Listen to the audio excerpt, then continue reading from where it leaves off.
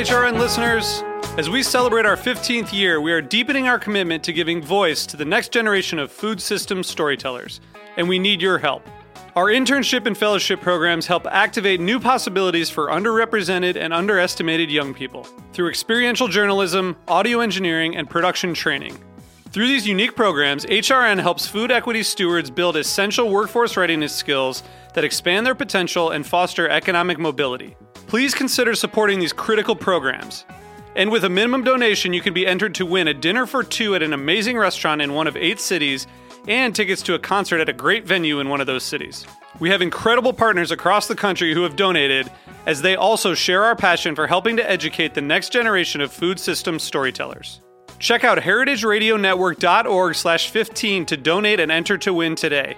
That's heritageradionetwork.org/15 to donate and enter to win today. And make sure you donate before March 31st. Thank you. Hearst Ranch is a proud sponsor of the Heritage Radio Network. Learn more about Hearst Ranch at HearstRanch.com. You're listening to Heritage Radio Network. We're a member-supported food radio network broadcasting over 35 weekly shows live from Bushwick, Brooklyn. Join our hosts as they lead you through the world of craft brewing, behind the scenes of the restaurant industry, inside the battle over school food, and beyond. Find us at heritageradionetwork.org.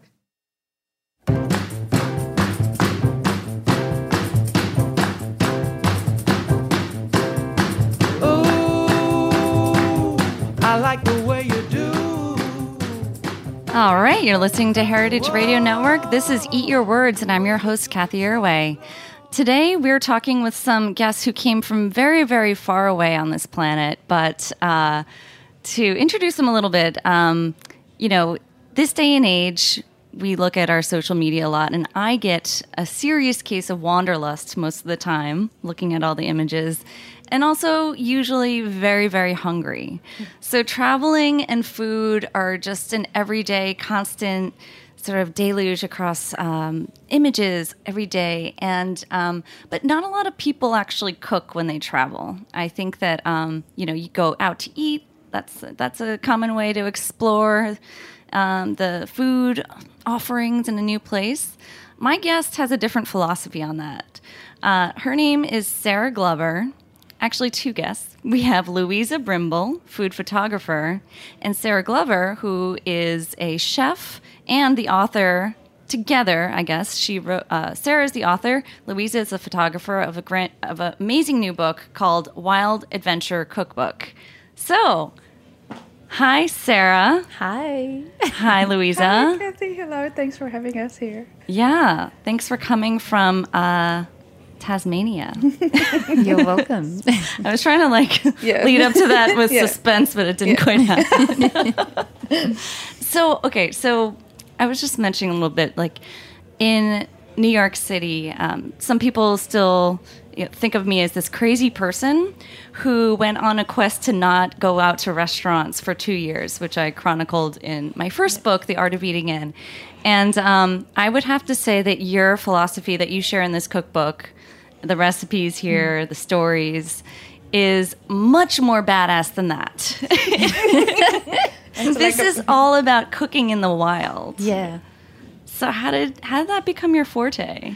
Well, I grew up in Tasmania, and I guess for those listeners that don't know where it is, maybe Google it because it's down near Antarctica. So literally the bottom of the world. And as a child, my brothers and I would, go out and go surfing, and we would often light a fire on the shore of the beach because it was freezing cold, and, cook something. Back then it was pretty much just baked beans and jaffles, which are like a toasted sandwich put in cast iron. Grilled cheese? Exactly. Okay. Delicious. So for me, I guess it was always part of my upbringing and my DNA, and I loved being outdoors ever since I was a little girl. So I guess I wanted to become a chef, and the whole idea of being stuck in a metal kitchen under fluoro lights didn't really gel with me and my personality. So I took a bit of a detour in my career and then ended up back in the outdoors doing what I loved, which was cooking. So it took many years for the whole two to come together. Yeah. But it did magically. Yeah, it sounds like you really went with your gut on that, and you found an amazing photographer in Louisa. And tell me about the genesis of this project, because you were working as a chef, and you decided, screw that indoor cooking nonsense, and I'm going to write a book. Yeah. And you guys created a Kickstarter campaign for this very book that I'm holding. Yeah. Amazing. Yeah. And it's interesting because actually it just came to me as you were saying that Louisa and I actually met on the beach over food. So in the outdoors. That's exactly right. I was so Tell me about impressed. that. What were you guys eating? Well, basically, I was looking for, surfer girls to be part of the film project that I was working together.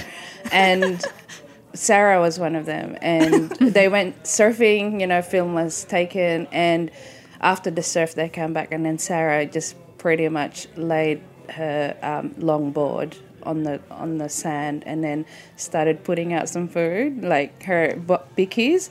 And I was like, this girl is so cool. Like a thermos. And then, the thermos and everything. I was just shooting that. And then a publishing online guide actually called Broadsheet actually saw what I was taking photos of. And after that, basically they said, can you photograph Sarah for us? So, basically that relation, kind of started there. But it actually wasn't for another couple of years till I discovered my love for cooking and eating and taking photos in the outdoors, because I still hadn't, the light bulb still hadn't gone off for me at this moment, because within those 2 years, I'd actually moved over to New York, and I actually had a restaurant in Brooklyn, in Williamsburg. And what's it called? It's not there anymore, but it was called St. Balmain. And I sold my cookies over here also, downtown. And then I came back to Tasmania, and I wanted to do my pastry certification. So I was at school, and then I was working in a restaurant that cooked over fire, and that's when I fell in love with the whole cooking over fire, and that you could combine being a chef with, the fire. And then Louisa was coming down, and I actually wanted to shoot women surfing in Tasmania in the wild, because it was such a foreign concept to so many people. They associate surfing and warm and bikinis, but for me that was never my upbringing. It was always men's wetsuits, because there were no women's, and freezing cold water and fire and food. So then we captured that in our very first shoot together in Tasmania, and then from there we birthed Wild. Yeah, and it was basically thinking about the fact that how can we make, because I really wanted to do a cookbook, and we were always thinking, how are we going to make this cookbook different? Because all the cookbooks that you actually see in the bookshelves are all photographed in a studio, and we thought, why don't we just go out and photograph outdoors and just shoot you in situ? This is what we should be shooting. Yeah. So. All of that was taken outdoors. All this is real. Yeah. and I guess what's kind of interesting about this book too is, for me, I grew up in Tasmania, but then I actually moved to the mainland, and I was in Sydney, so I lived at Bondi Beach. And New York. And so I had this kind of holistic approach to, for me, cooking is my wild is not only just Tasmania. My wild could be on the shores in Bondi. It could be in a big city like this. There's no, for me, when I wrote this book, I didn't want people to be limited to having to find the perfect setting. It could be on out the back of your car, or, in a little pool of water.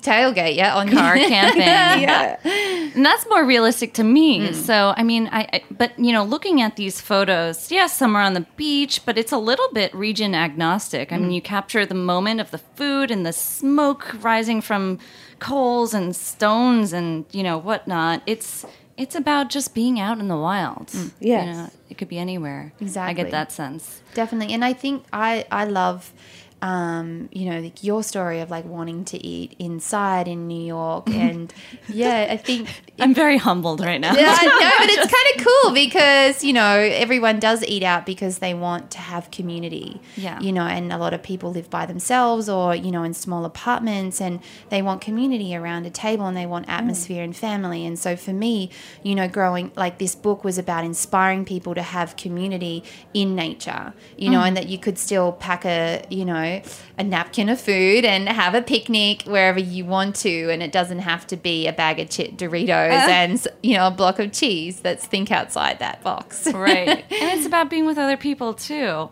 Yeah. If I could read a little bit, you write here, that reminds me, you write, this book at its core is about the connection between the land and the food we eat, about cooking simply surrounded by the wilds.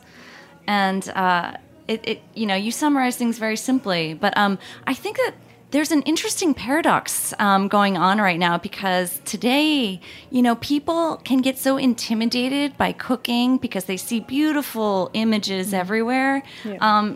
In fact, a food writer, JJ Good, just wrote a piece about this recently on taste.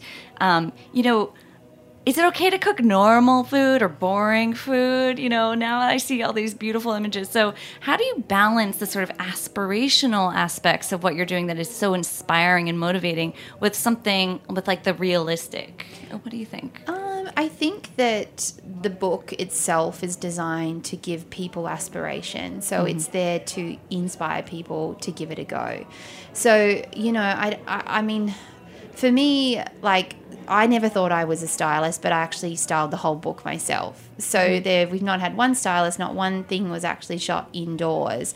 And then I realized, actually, you know what, I have my own sense of style and I have my own sense of creativity. I think everybody has that, but the problem is everyone's looking to their next door neighbor to see what they're doing, and they're trying to copy or mimic that. Mm-hmm. So I think anything can be beautiful if you're bringing your own sense of creativity to it.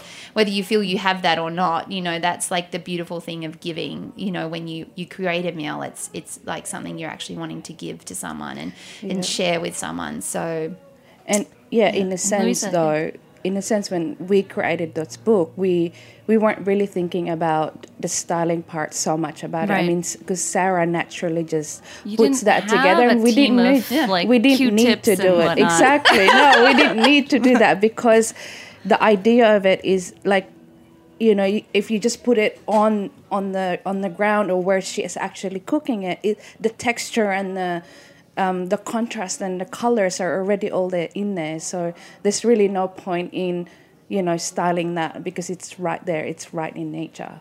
And shooting in the wild. Exactly. Was that challenging for you, Louisa? Well, it's so funny. A friend in the interview, in the Q&A last night at Neighborhood Studio, they said, how challenging was that, the shooting with the lighting during the shooting. And then I said that, we were actually shooting that a lot more at like sunrise or sunset. Mm-hmm. And we never really had any trouble with the harsh light on midday. Mm-hmm. And I actually quite really love it because, it's the really good contrast with the light.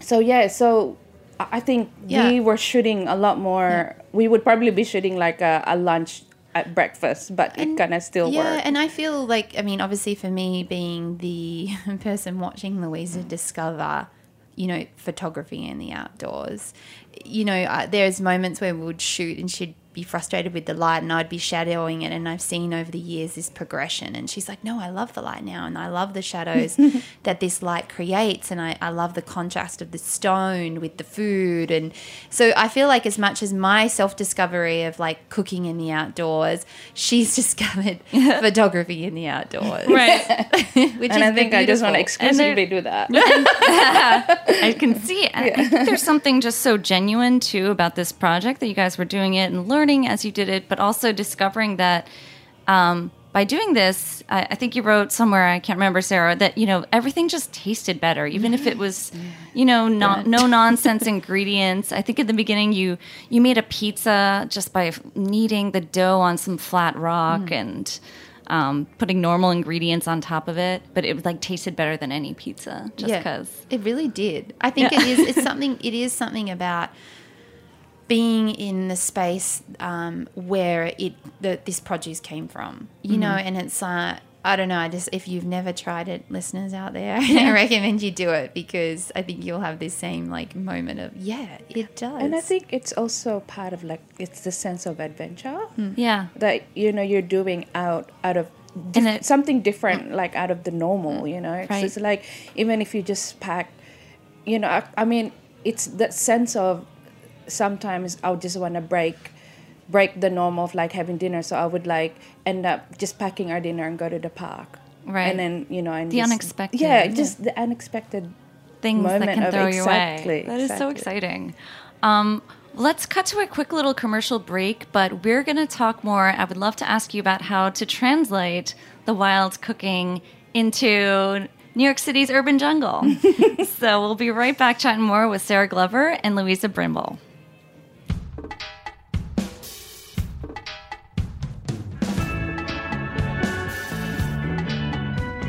Hearst Ranch is a proud sponsor of the Heritage Radio Network. The Hearst family has been raising cattle on the rich, sustainable native grasslands of California's Central Coast for over 150 years.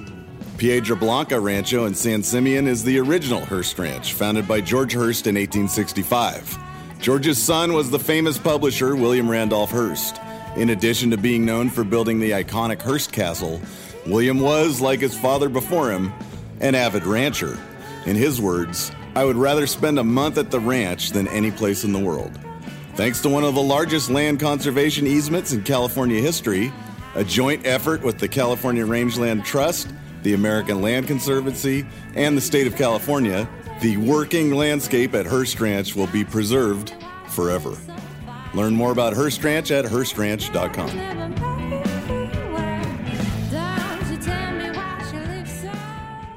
All right. And we're back chatting. We've got Sarah Glover, Louisa Brimble. I just said it right the first time. Okay. And their book is called Wild Adventure Cookbook. A little note about how this was produced. So you guys just did this out of your, like, you know, just sweat and hard work and Kickstarter funding of like what, 1,000 copies at first or two? I think we're 3,000 copies. 3,000 copies. And then we actually have the publisher of Prestel, or actually, Holly, what is your title there? Commissioning editor. Commissioning editor of Pretzel here. It was discovered. It was discovered by Pretzel, Holly, and you guys have now printed it for an American audience, meaning, right, like ingredient lists are... Yeah, so we kept it accessible for actually audiences around the world, so it'll make sense to you, the recipes, whether you're in Australia or the UK or North America, for instance. So we included both US and metric measurements, Yeah, but you retained Sarah's voice because I learned a lot of slang that is used in Tasmania that I had no idea. Absolutely did. It seems so key to the book. So we cool. couldn't take it out. Yeah. I had no idea that you guys are even called Tassies. Yeah, Tassie. Tassies. That's it. Okay. All right.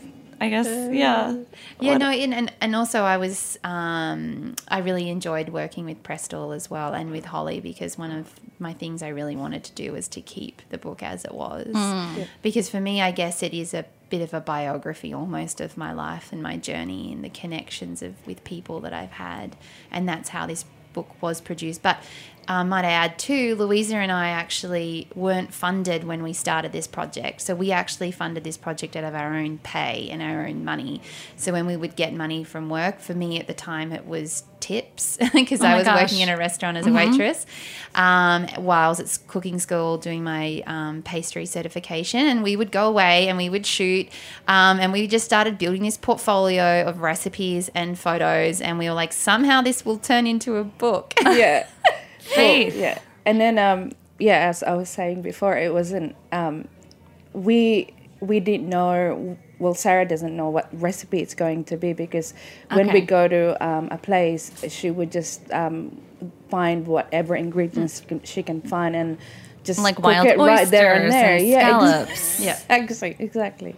And then putting all the concept that she learned about, because she's obviously a professional chef, then she knows, the flavor combinations and all that things. And so none of that was planned Oh my goodness. ahead. So when basically we thought about putting that on Kickstarter, and because we thought when you're actually sending a proposal to a publisher, you will have everything already, including a recipe, all your recipes and all your chapters planned out. But we didn't really have that because when we created this book, we got nothing. We didn't know what recipes are going to be in there until it's created by Sarah. Fabulous. It makes a better book, and maybe a better, each one makes it.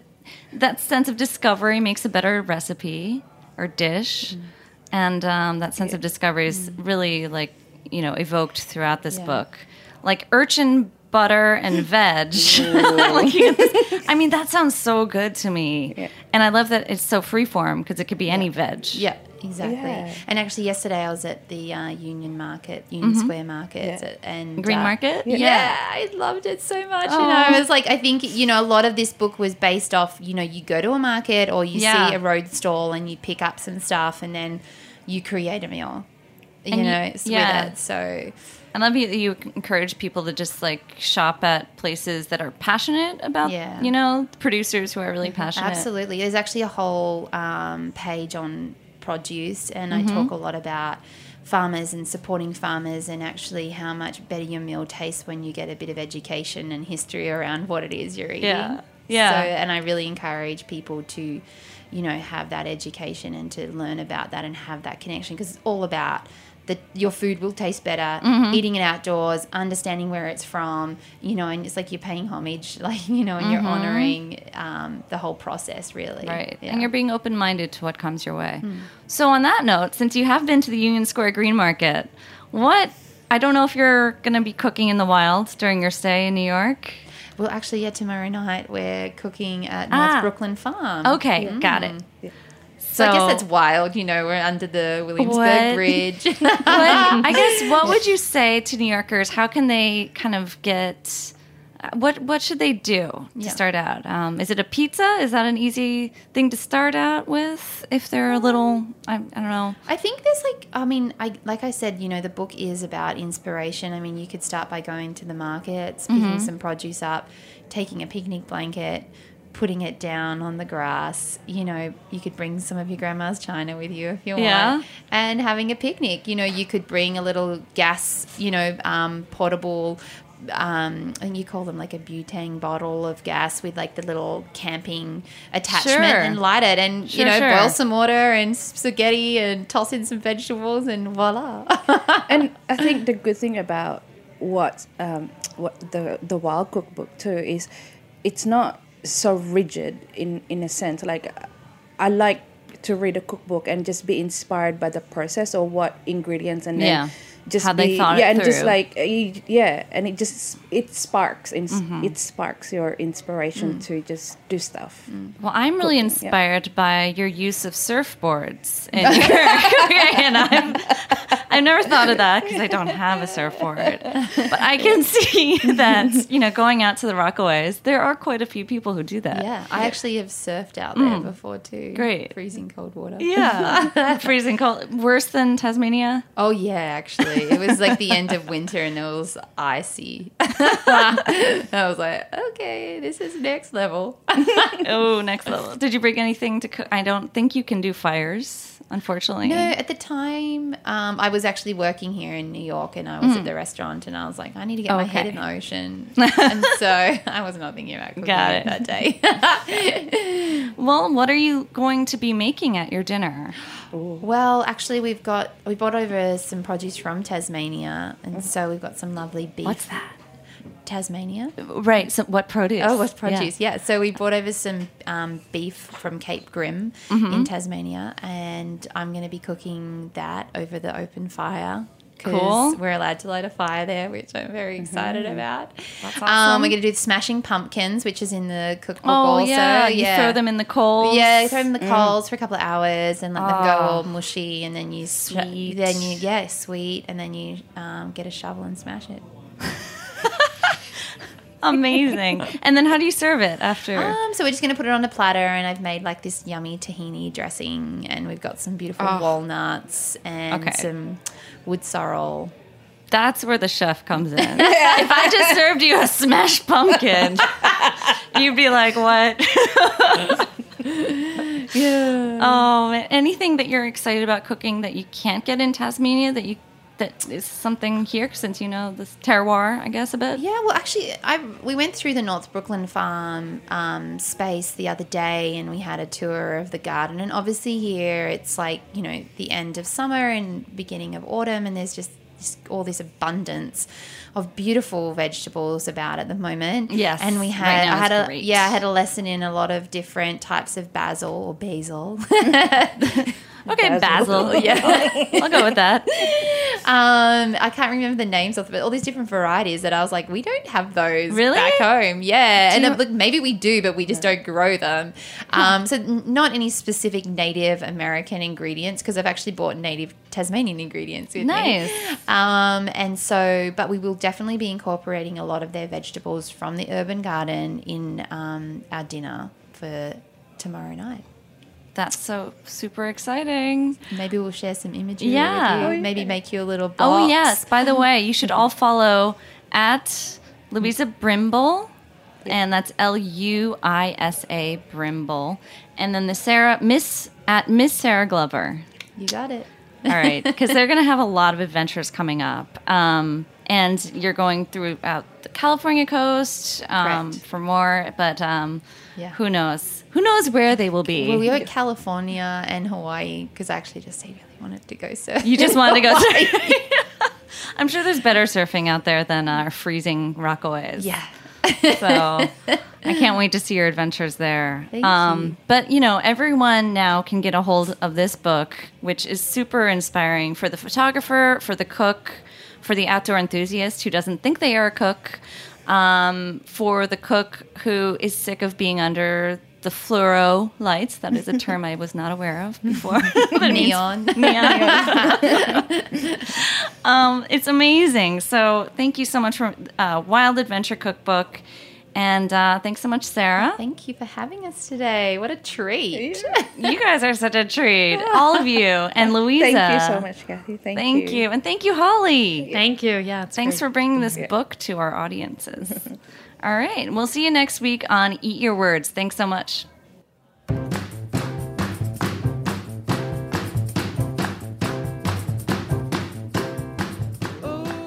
Thanks for listening to Heritage Radio Network, food radio supported by you. For our freshest content and to hear about exclusive events, subscribe to our newsletter. Enter your email at the bottom of our website, heritageradionetwork.org. Connect with us on Facebook, Instagram, and Twitter at heritage_radio. Heritage Radio Network is a nonprofit organization driving conversations to make the world a better, fairer, more delicious place. And we couldn't do it without support from listeners like you. Want to be a part of the food world's most innovative community? Rate the shows you like, tell your friends, and please join our community by becoming a member. Just click on the beating heart at the top right of our homepage. Thanks for listening. That I ain't never had no loving like this before.